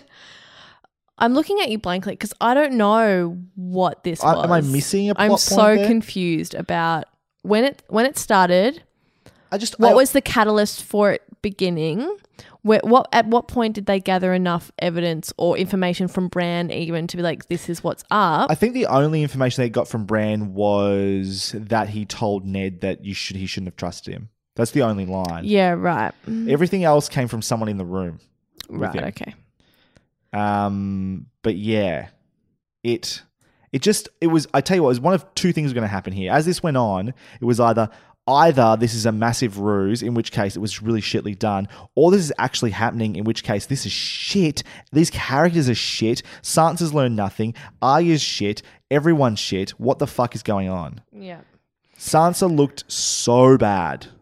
And Arya was not a human Arya being. seemed dumb. And Arya It's like, seemed... why are you falling for this? Yeah. Why are you coming to the most childish, simplistic understanding of It's something this that might have situation? worked like 3 seasons ago when they were both in slightly murky situations, but Sansa's achieved so much more at this point. I know, like... I really like Sansa's arc from where she went from being, having rewatched the pilot recently with my mum to try and get her to watch the show, where she's just all into Joffrey and being a princess and one day I'll be queen and blah, blah, blah, to knowing what she's gone through and the roles she's had to play and the little bits of manipulation she had to do. I'm really glad that is how Littlefinger came to his death. I just wish it had been cleverer or more fulfilling or actually reflected on Sansa being, or I think Sansa. Clever is the way to do it. It feels... wasn't clever. It wasn't clever at all. It felt very basic and clumsy. Contrived. And very contrived. And it wasn't fun to watch at all. It wasn't like... oh, these two hate each other. Oh my goodness, I can't believe this is happening. Oh my God, it was a ruse. It wasn't that at all. It was, this doesn't make any sense. Why the fuck are they doing this? This is so fucking dumb. Oh, it was this weird trick all along. What is going on? It was just, it was not handled well at all. Yeah. At all. It was very disappointing. It sucks as well. Because finally Arya is back in fucking Westeros. We see her opening up with killing the fucking Freys, and then she spends the rest of the season doing this. Like, I wanted her at Winterfell, but I wanted Of course, but not doing this. Well, let's just think about all of Sansa and Arya's storyline this season has just been a massive setup for killing Littlefinger. Littlefinger didn't do a whole lot this season. Nope. That's the reason that they had the whole ruse, because they needed Littlefinger to be Littlefingering this season, so we could be like on board with his death at the end of it. But it wasn't even usual Littlefinger. It felt like bad, over the top. I'm going to twirl my mustache or something. Yeah, Littlefinger. It's really sad because Littlefinger is I've already enjoyed Littlefinger, and like. It was unfortunate. This is where it went. This is how it had to end. Really is unfortunate. He needed to be gotten the best of, and I do believe Sansa was always going to be the key to that, but not like this. No, not at all. Not like this. Yeah. It is one of the worst things to happen this season. That and Reek. Oh, Theon Greyjoy. Theon stuff. The problem is, again, both of those arcs rely on us having to believe, or Reek has to go backwards on any progress he's made. Like he had all the stuff with Winterfell and then Ramsay and then being Reek, and then finally he was able to help Sansa escape Winterfell, and sort of there was that minor redemption, but he's going to continue. He gets back to the Iron Islands and go from there. And then he has to become shit again because he needs to have his redemptive arc again, but we've sort of had that arc.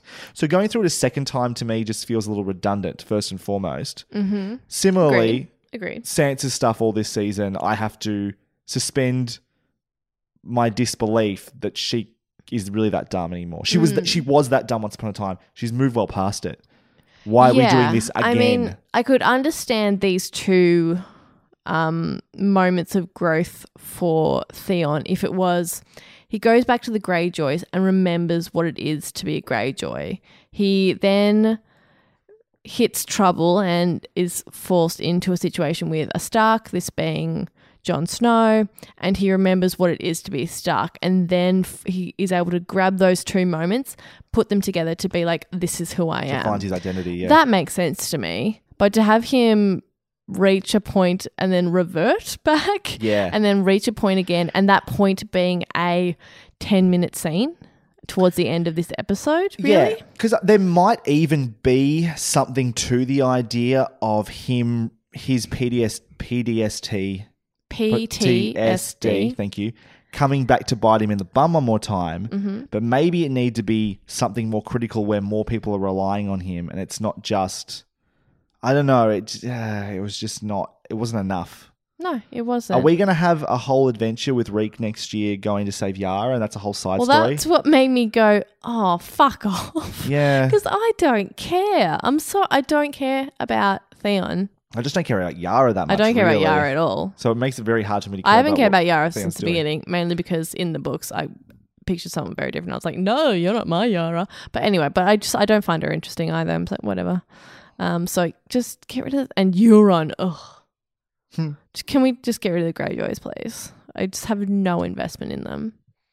Yeah, I'm not... Yeah. What are your thoughts on Euron? Sorry,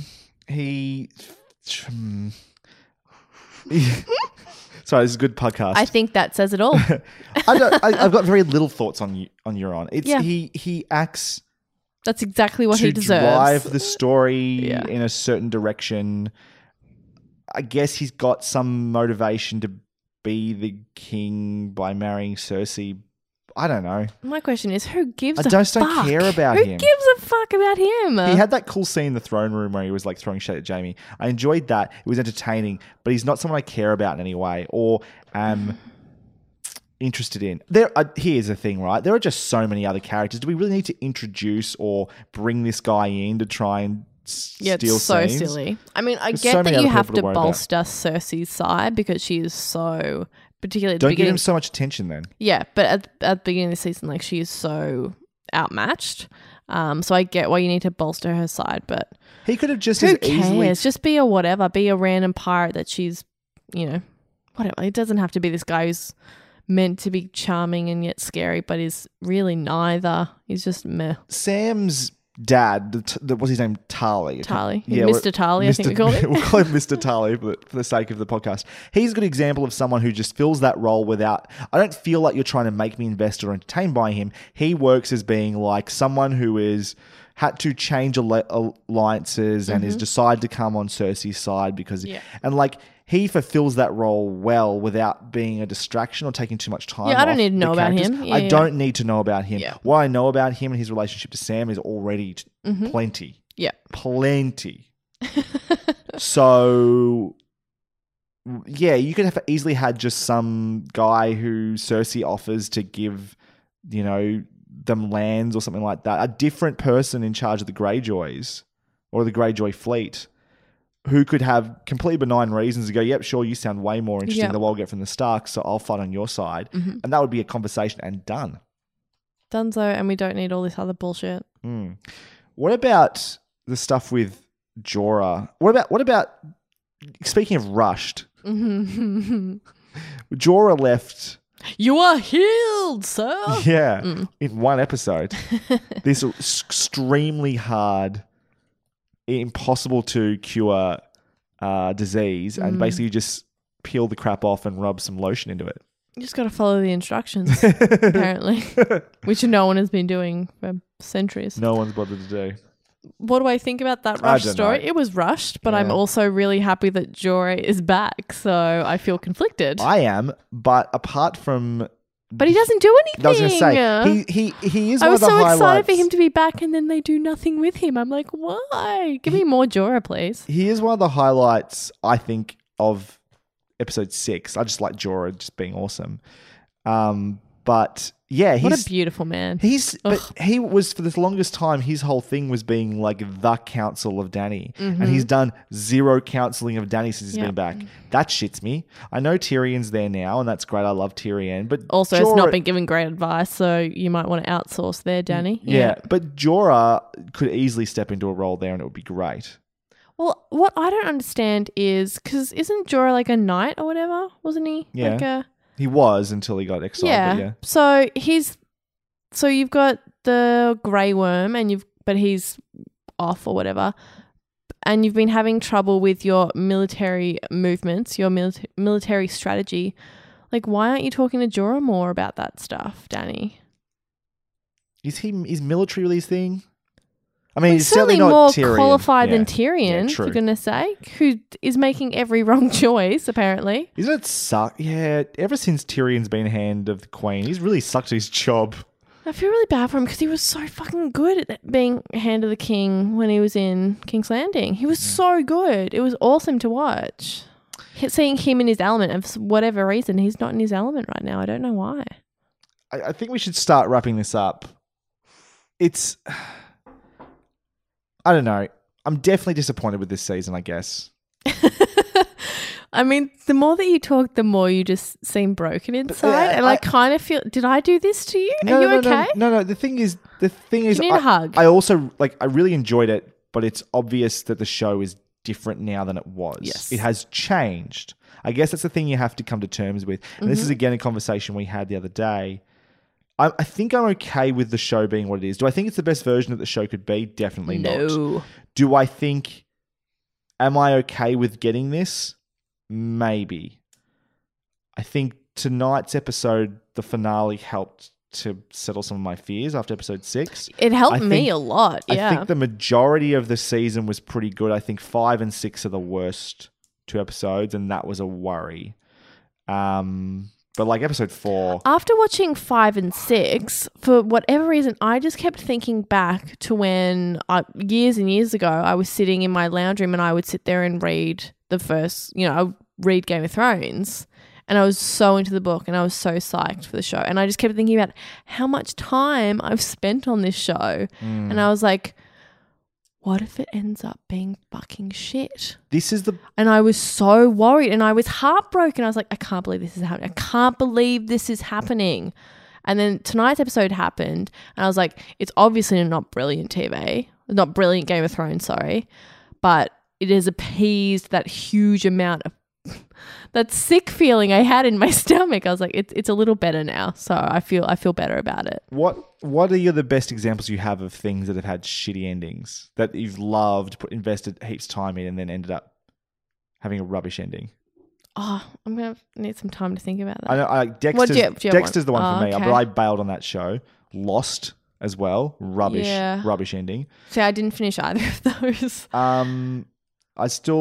I don't like the finale of Buffy a whole lot, but yeah, Buffy's one, definitely. That it was just like it's fine, but it's not like it's not as good. Do you know what one I'm super happy to this day was great? That ending I actually loved. What? Harry Potter.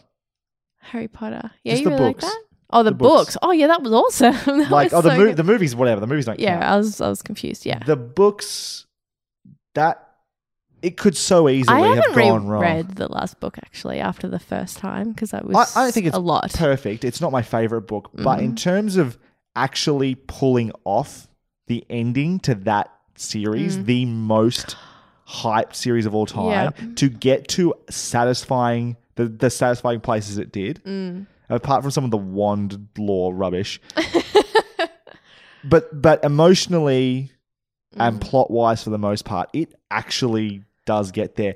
And a couple of the revelations they have at the end that you realize were set up the entire time. And you're like, oh my God, they actually, she always knew where this was going and she got there. Yeah. It's pretty incredible. Well, I've just sort of won, and it's not like crazy disappointing. Like I wanted to like smash my TV, but one I was just like, yeah, no, not as good was Parks and Rec, which was my like my favorite show. And like the last season, I was like, this is not the same. That's true. This is not the show that I love, and I'm really sad about that. We watched that finale together. We had a little mini But even that party for whole last season, I was like, no, this is not what it is. This is not the show. It was a season too far. It was a season too far. And they'd already had like 4 false endings at that point too. That's right. Almost as many as Lord of the Rings. I think, I don't know, do we do a good job discussing this season? Have we discussed it enough? I feel like it's weird having not discussed the previous 6 seasons. I feel like we're It's missing really some of the hard. conversation. It's really Are hard. there any plot points we should be talking about? It all got whittled down to just basically everybody meets each other. Everyone's going to fight the White Walkers and a couple of side stories. That's really what this season ended up being. This And a season bunch was of people, so short. extraneous people died. This was a really short season. Yeah. And all of those, because in past seasons, we have had episodes where you'd see like 5 different storylines, but everyone's come together. So they're all really truncated. They're centralized. Yeah. So there isn't that, like, you'll have 5 characters in one scene. So we're not talking about 5 different things happening. We're talking about one thing happening. So there's just less to talk about, I think, is probably what it is. I still can't get over though. Just thinking about it now. I'm just thinking. I was just trying to like place where everyone was in this episode, and everyone was at King's Landing for a long time, except for just Sansa and Arya. But then you've got. I'm just thinking about like there's like they go and they have that council bit, and it's all happening in King's Landing, and then we like head back to Dragonstone, and everyone else. Oh, we're back at Dragonstone. Here we are. It's incredible how fast this stuff. It's so jarring. Anyway, I just wish every time they went back into a scene, they walk into a room and someone goes, "Oh, you're back!" Like just like that. That'd be good. I'd appreciate thought it. you just left. All right, shall we start wrapping this up? Get to quick fire comments. I don't have any quick fire Oh, I comments because do. I haven't been making notes, but you go for it. All right, and cool. Here we go. Quick fire comments, single only round, broad round. Are you killing Frey's a statement start to the season? We said that already. The Hound is a highlight. What a redemption arc. This is when I was really enjoying the season.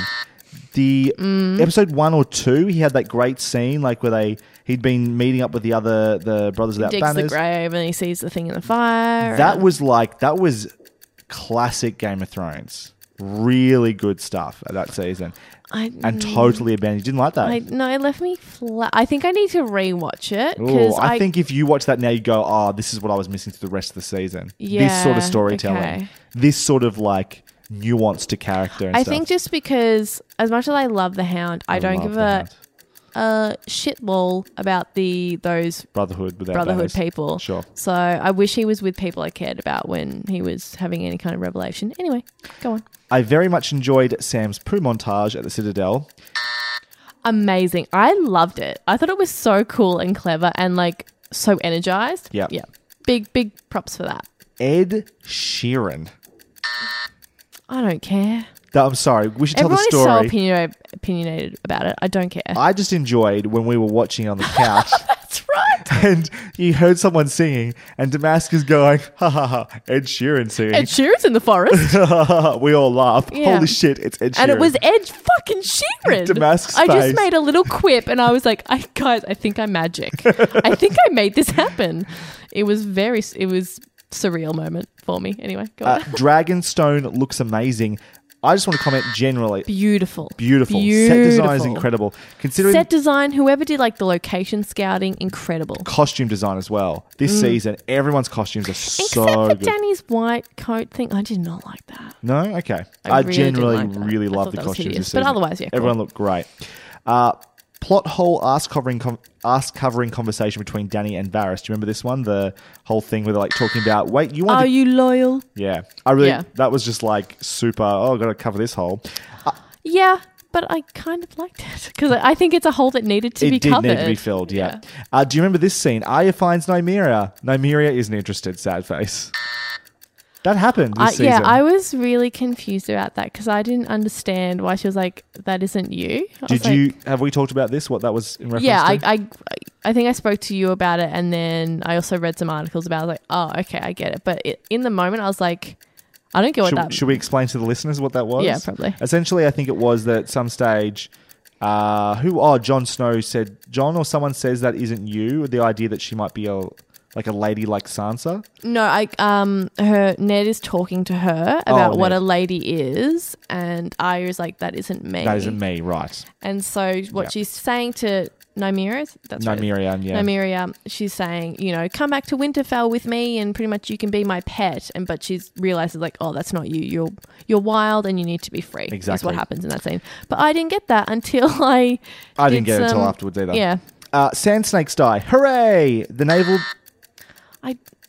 I never I never had such vitriol for the sand snakes that apparently everyone else did. They sucked. But I also don't care about them. So like whatever, they're gone. It was that they were gone. That was the bit I enjoyed. But that's another right. example of like just house cleaning to get the show going.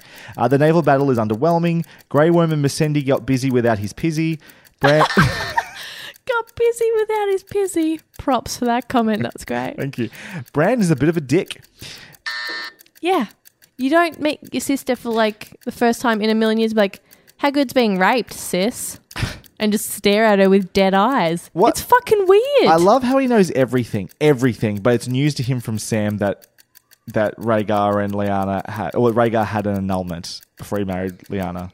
Like, I didn't know that bit. How did I? Sorry, that just completely got through my fucking... Whoa! And he falls out of his chair. Yeah.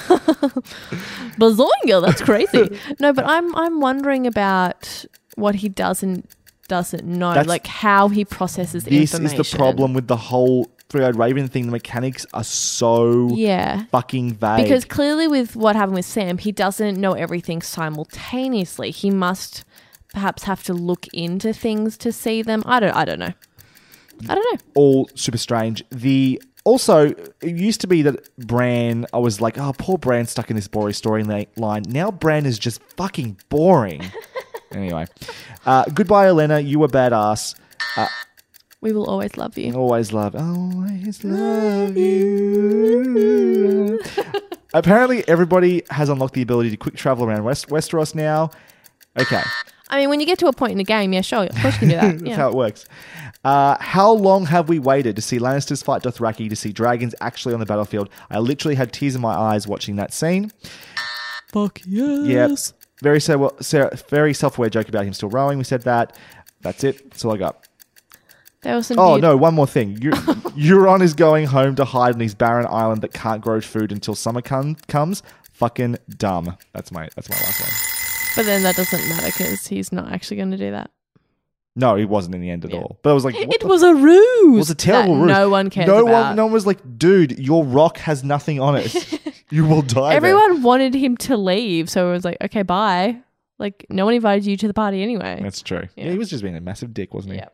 So rude. So rude. All right. Favourite and least favourite episodes, Damask?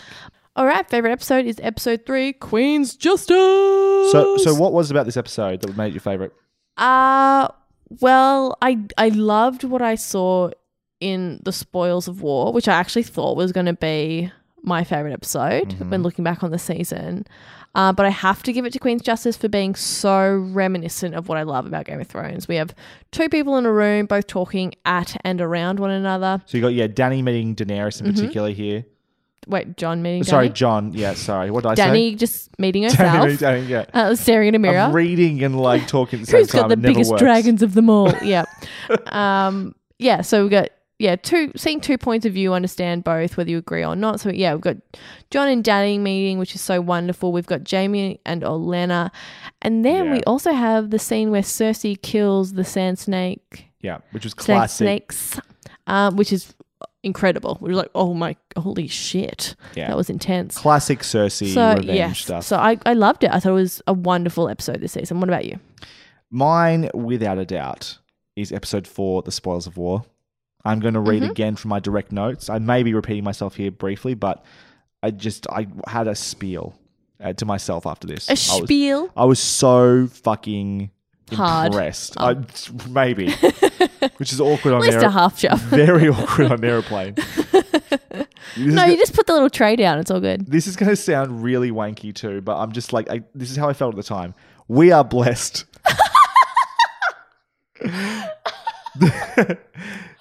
Oh my god. It was a that's really religious funny. experience. The episode isn't It was a religious experience. the episode isn't perfect, but it is incredible. You were masturbating while watching this, weren't you? Joined the Mile High Club by myself. A milestone in TV. Game of Thrones now has 3 of the best battles in cinema history. This is the definition of payoff. Arya makes it back to Winterfell. 3 Starks are now there. Arya and Brienne sparring would have been enough to make that this was episode great. great. Then Yeah. you have Dany and Jon at Dragonstone. Then Theon and Jon, because I had a scene there that was good. Then Jaime and Bronn being awesome. Then that ending. How long have we waited to see the Lannisters fighting and blah, blah, blah. Firstly, because this brought tears to my eyes. Firstly, because after being promised and waiting so long, we got to this moment. But secondly, because it was glorious. TV is the real deal. It is a superior medium. There is no longer anything that cinema does especially better. The king is dead. Long live the king. And now I've come. Yep, good. I'm done. Oh, that's fantastic. Get me a towel. All right, time for least favourites. Are we ready? Yeah, you go. All What's right, the least favorite mine's- episode? Is it episode 6, Beyond the Wall? That's right. Yes, yeah. episode 6 Beyond the All right, Wall. my least favourite is episode 6, Beyond the Wall, because it was fucking shit. It was just cementing my fear that the characters like no longer existed in the world. Yeah. It was just, well, they're certainly not the characters that I love. They're just empty shelves. But even the world didn't exist anymore. Yeah, it was like Gendry running. Like, I know they were there overnight, but the way the show communicated that went for so long, that would take time. They lost something. in The that. worst, yeah. The characters are just empty shelves to serve as a plot that I don't think is particularly original or inspiring. So the plot, to me, isn't even interesting at that point when you're talking about capturing a white and then being surrounded by evil, bad zombies or whatever. At that point, I was hoping it would change, but I had completely lost faith in the creators. I was like, they've lost it. It's done. The thing is done. The thing that I love They is killed ruined. They killed it. They killed it. They killed it. And they didn't even kill it with fire. They slowly beat it to death. And I had to watch. And I felt like Cersei, all my kids are dead, and I had nothing to live for. But thankfully, episode 7 was an upswing, so that's all right. But I was in a pretty dark place in episode Hopefully 6. that's the lowest I this ever gets. think, yeah, this, because we always do a favorite and least favorite episode. Yeah. This is probably an episode that is like at my darkest, the one where I'm like, this is the worst thing that's ever happened to me. So, that's saying a lot. I'm not saying it's the least best. I was crying in my favorite episode. You were sobbing in your least favorite episode. Existential crisis. Yeah. I was trying to find a high place to jump off of. I was like, where can I go? What are the options? Yeah. Yeah. What's yours? My least favorite episode is episode 6, Beyond the Wall. No. I think it is actually a great episode of television on its own. It is a bad episode of Game of Thrones, is my problem. I think if you removed it from the context of Game of Thrones, what Game of Thrones is, what we've come to expect the show to be, what those characters are, the way the plot works and so forth, if you remove it from all context basically and just go, here is a short film, it's like a middle chapter of a trilogy. In this one, these characters that we like have to go and get a nice zombie and leave. It's like you could frame it that way and go, oh, that was pretty entertaining and it was appealing and visually stimulating. But as an episode of Game of Thrones, just not good. Just not good. I think the visuals were cool. I think the story was fine. Yeah. Whatever. But compared to TV, Game of Thrones, Compared it's to for fucking Game shit. of Thrones, it was terrible. I agree.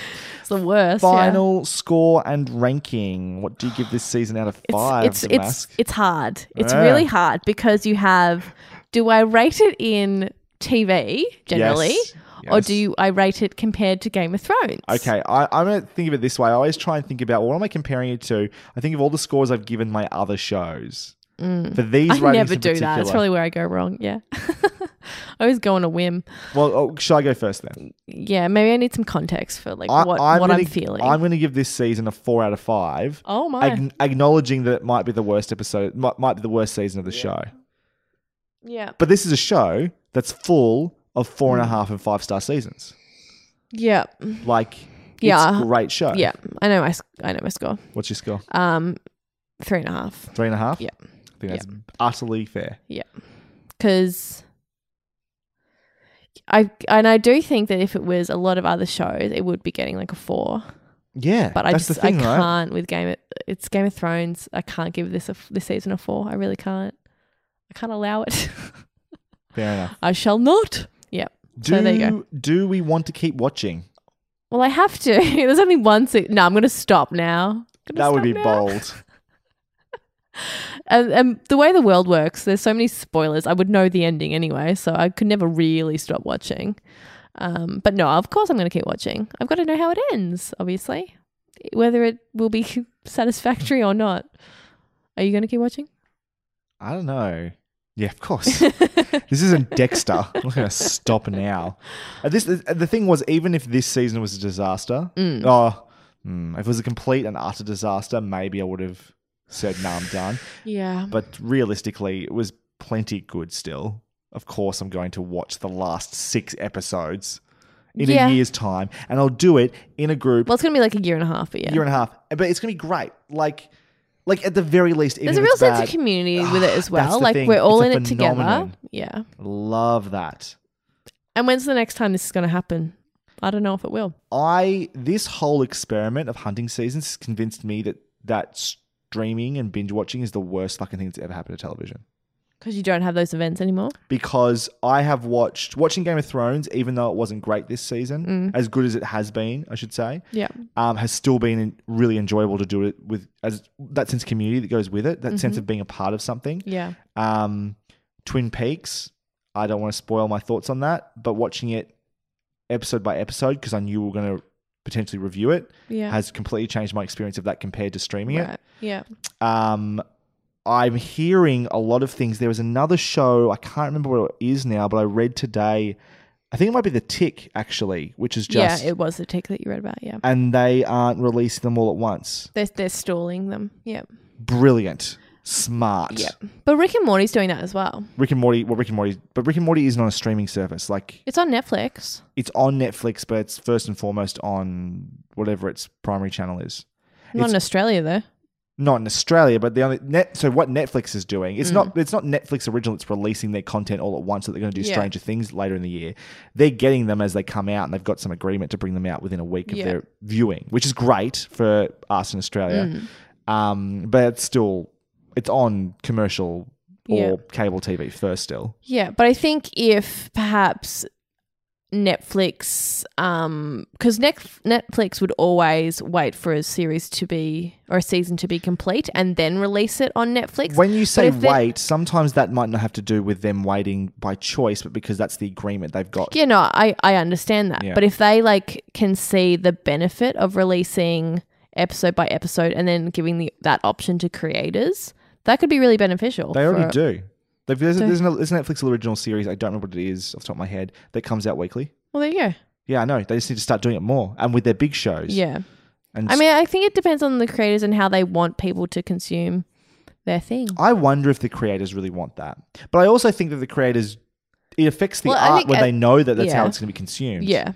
I mean, I feel like you would write to that, surely. Because then, a lot of those streaming things, every episode has a big cliffhanger, you know what I mean? So you start watching the next one. You're like, oh my God, next one.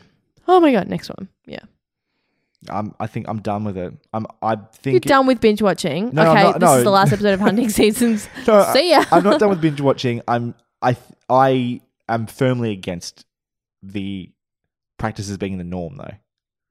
Okay. I think it shouldn't be encouraged by the medium or by the what do you want to call it? The industry anymore. I think it's wrong. I think it's the worst thing that's happened to TV in a long time. There's so many good things going on TV at the moment. The binge watching model is taking away one of the things that makes TV unique. In that sense of community, that sense that we're all watching it together. It's appointment television. It's enhanced so many other shows. It just being weekly. Rick and Morty, Twin Peaks, Game of Thrones have all been this last month, and they've all benefited by coming out on a weekly schedule. That's fine, but I don't think... I agree that it shouldn't be every single show like that. But I think a lot of shows have really benefited from them being binged. Such as? Most of the Netflix platform. You reckon... I don't think Orange is the New Black benefits from being binge model. I think Glow does. Glow maybe, only because it's so short. Again, this comes down to the thing we've said a bunch of times, just to reiterate. Let's be honest, though. We have spent months and months and months of binge watching incredibly long shows. Including Netflix series. Yeah, though, no, that are designed like that. I know. I'm saying that. We are experiencing a huge amount of fatigue because of that. Binge watching fatigue. And I understand where you're coming from. Killing ourselves. I understand it. We're killing ourselves. I Why are we don't think doing the this? majority of people are doing it quite the way we're doing it and might be having a slightly different experience of it. Yeah, I don't know. I just wonder whether it enhances that you're more likely to dislike something if you do it via a binge model. Because like I've binged other things and I anticipate that. But you're more likely to dislike something. I think I'm more likely to dislike something to a greater degree if I'm binging it. So does that make sense? Because it feels like you're punishing yourself. Yeah, right. Yeah. But But most people stop, whereas we don't stop ourselves because we have to keep going. I'm anticipating really enjoying Stranger Things season 2. Like my height levels for that are really me high. too. And if it's good, I'm going to binge that shit in a day. I'm going to love it. Yeah. And I'm going to love it. You know what would help with that? If, like a sense of community, if it's on a weekend or whatever, take a day off and we can like watch it together. All right, that'd be fun. Like So we can make a actually thing discuss of it. Make it That's a good enjoyable. idea. Yeah. All right, we might try and do that. Yeah. Yeah, I think it is on a weekend. I think we can do that. It usually comes out on Friday, their stuff. Okay. Sick dog. Done. All right. Do we have any predictions before we finish up? I give up. I don't know. Okay, my predictions is there will be a great battle. Imagine if there wasn't. Yeah. I still want Tyrion and the Night King having a conversation. Yep. Yeah, so I think the people who are alive will fight the people who are dead. I think the land will be decimated by winter. I think obviously the Night King and his troopies are fucking badass. There's so many of them. These aren't predictions. What are you doing? What do you want me to do? I know, predict like deaths and stuff like that. How people's demises are going to be, stuff like that. Cersei's gonna die. How? Jaime's gonna kill her. Yeah, I agree with you on that one. James and Cersei. Jon and Dany will probably have a baby because they keep talking about her having a baby. Gotta be right. Cersei Cersei won't be pregnant, but Dany will be. Yeah. Either they'll get married and be like, we're a king and queen team, high five, or Dany will die because she can't have another husband die. You don't think that that Jon's more likely to die? No, I don't. Okay. I think he might be. Okay. What else? Tyrion will live forever and be really happy and he'll find a woman that really appreciates him. Tyrion almost definitely dies.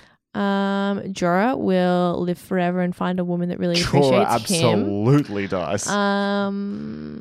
The Hound will live forever and find a woman that really appreciates him. I actually think that's possible. I really hope that happens. Look, if Brienne and the Hound want to share a kiss, I'm not going to say no. They have more, like, I know Tormund or whatever his name is really into Brienne. Brienne and the Hound have actually some have some chemistry. Yeah, totally. Which I'm into. Wouldn't mind seeing some very tall people make some love on TV. Some doggy style. We saw some very short people make love in the finale episode. They're so cute, Jon and Dany, tiny, tiny people. Yeah, look, I don't know. Is Arya going to die? Is Arya going to kill people? Who's Arya going to kill? Is Arya going to kill Cersei? No, it's going to be Jaime. Who's she got left to kill? I hope apart from Cersei, Arya kills the Night King because she's an assassin. Oh, that'd be cool. It's got to be Jon, surely. Killing the Night King? Yeah. Maybe. How about the theory? There's two theories going around at the moment. One is that Bran is the Night King. What, he's walking into the Night King? No, the Bran is like gets sent back in time and then like becomes the Night King. Right. But I am more partial to the theory that Bran is the three-eyed raven, as in Bran, the three-eyed raven we met in the tree is actually old Bran. Yeah, right. I like that can one. see that. That's yeah. like there's a circle thing going on circle, there. yeah. It's like a bootstrap paradox sort of thing going on there. Yeah, that's cool. That's some cool stuff. I don't know. It's hard. Yeah. I don't know. I'm not sure. What do you have any solid? No, Shiznit? it's mainly Jamie kills Cersei, which seems a bit obvious, but it just feels inevitable at this stage. I don't know. I'm really intrigued as to where they're going to go with the whole Jon is actually the rightful heir to the throne. Does that matter? Does he want to be king of Westeros? What happens? Does he step up and go, hey, Dany, whoa, step back, auntie. I'm actually the one who's meant to be on the throne. Fuck off. Look, I don't really think it'll matter because if they're in love, then they're going to be like king and queen ruling anyway. Together anyway. They clearly have mutual respect, so I don't really think it matters. It's going to be a Song of Ice and Fire. The Westeros I just is gonna really have forever. want to see their face when they fight. It's going to be so funny. I don't know how they're going to do it like in a serious dramatic scene because it's going to be so funny. No, it'll be like meh. Because everyone's ancestral. Have you seen my auntie's boobs? Who wouldn't? Yeah. No, it's going to be like that. That's a super ancestral. I know. But that like just because your ancestors did something weird doesn't mean that you necessarily think it's cool. But yeah. That shouldn't be really good. I'm looking forward to it. All right. Yeah. I think that's it. That is it. All right. If you would like to contact us, you can do so by searching for us on Facebook, by searching for Hunting Seasons, by finding us on Twitter at HuntingScast. You can email us at huntingseasonspodcast@gmail.com. You can find myself on Twitter at bgordes, BGORDES, Damask. You can find me on Twitter and Instagram at Maskymoo, MASKYMOO.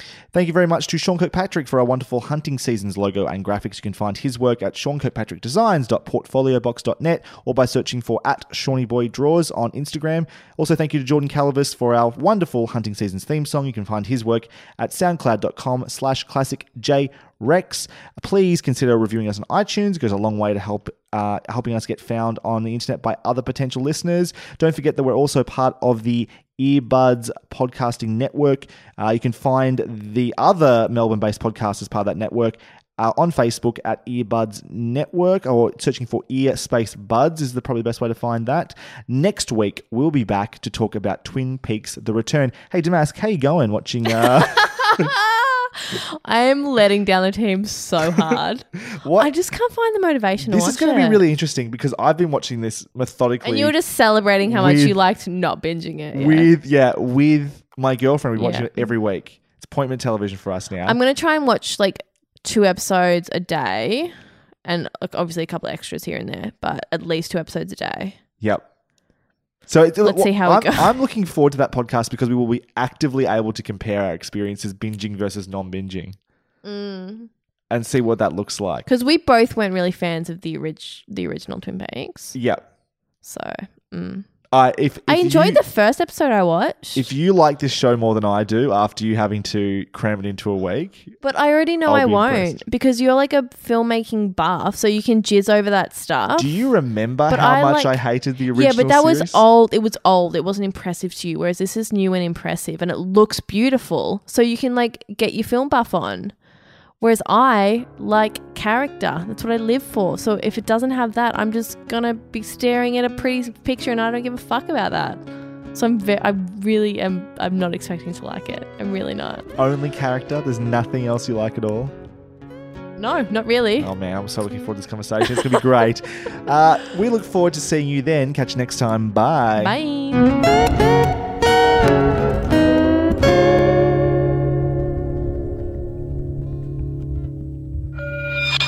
Earbuds, Melbourne's podcast network. Earbudsnetwork.com. A lot can happen in 3 years, like a chatbot may be your new best friend. But what won't change? Needing health insurance. United Healthcare Tri-Term Medical Plans, underwritten by Golden Rule Insurance Company, offer flexible, budget-friendly coverage that lasts nearly 3 years in some states. Learn more at UH1.com. When you make decisions for your company, you look for the no-brainers. If you have a lot of mailing to do, Stamps.com is the ultimate no-brainer. Use the Stamps.com mobile app to mail everything you need to keep your business running with up to 89% off USPS and UPS. Make the same no-brainer decision as over 1 million other businesses with Stamps.com. Use code PROGRAM for a special offer. That's Stamps.com, code PROGRAM.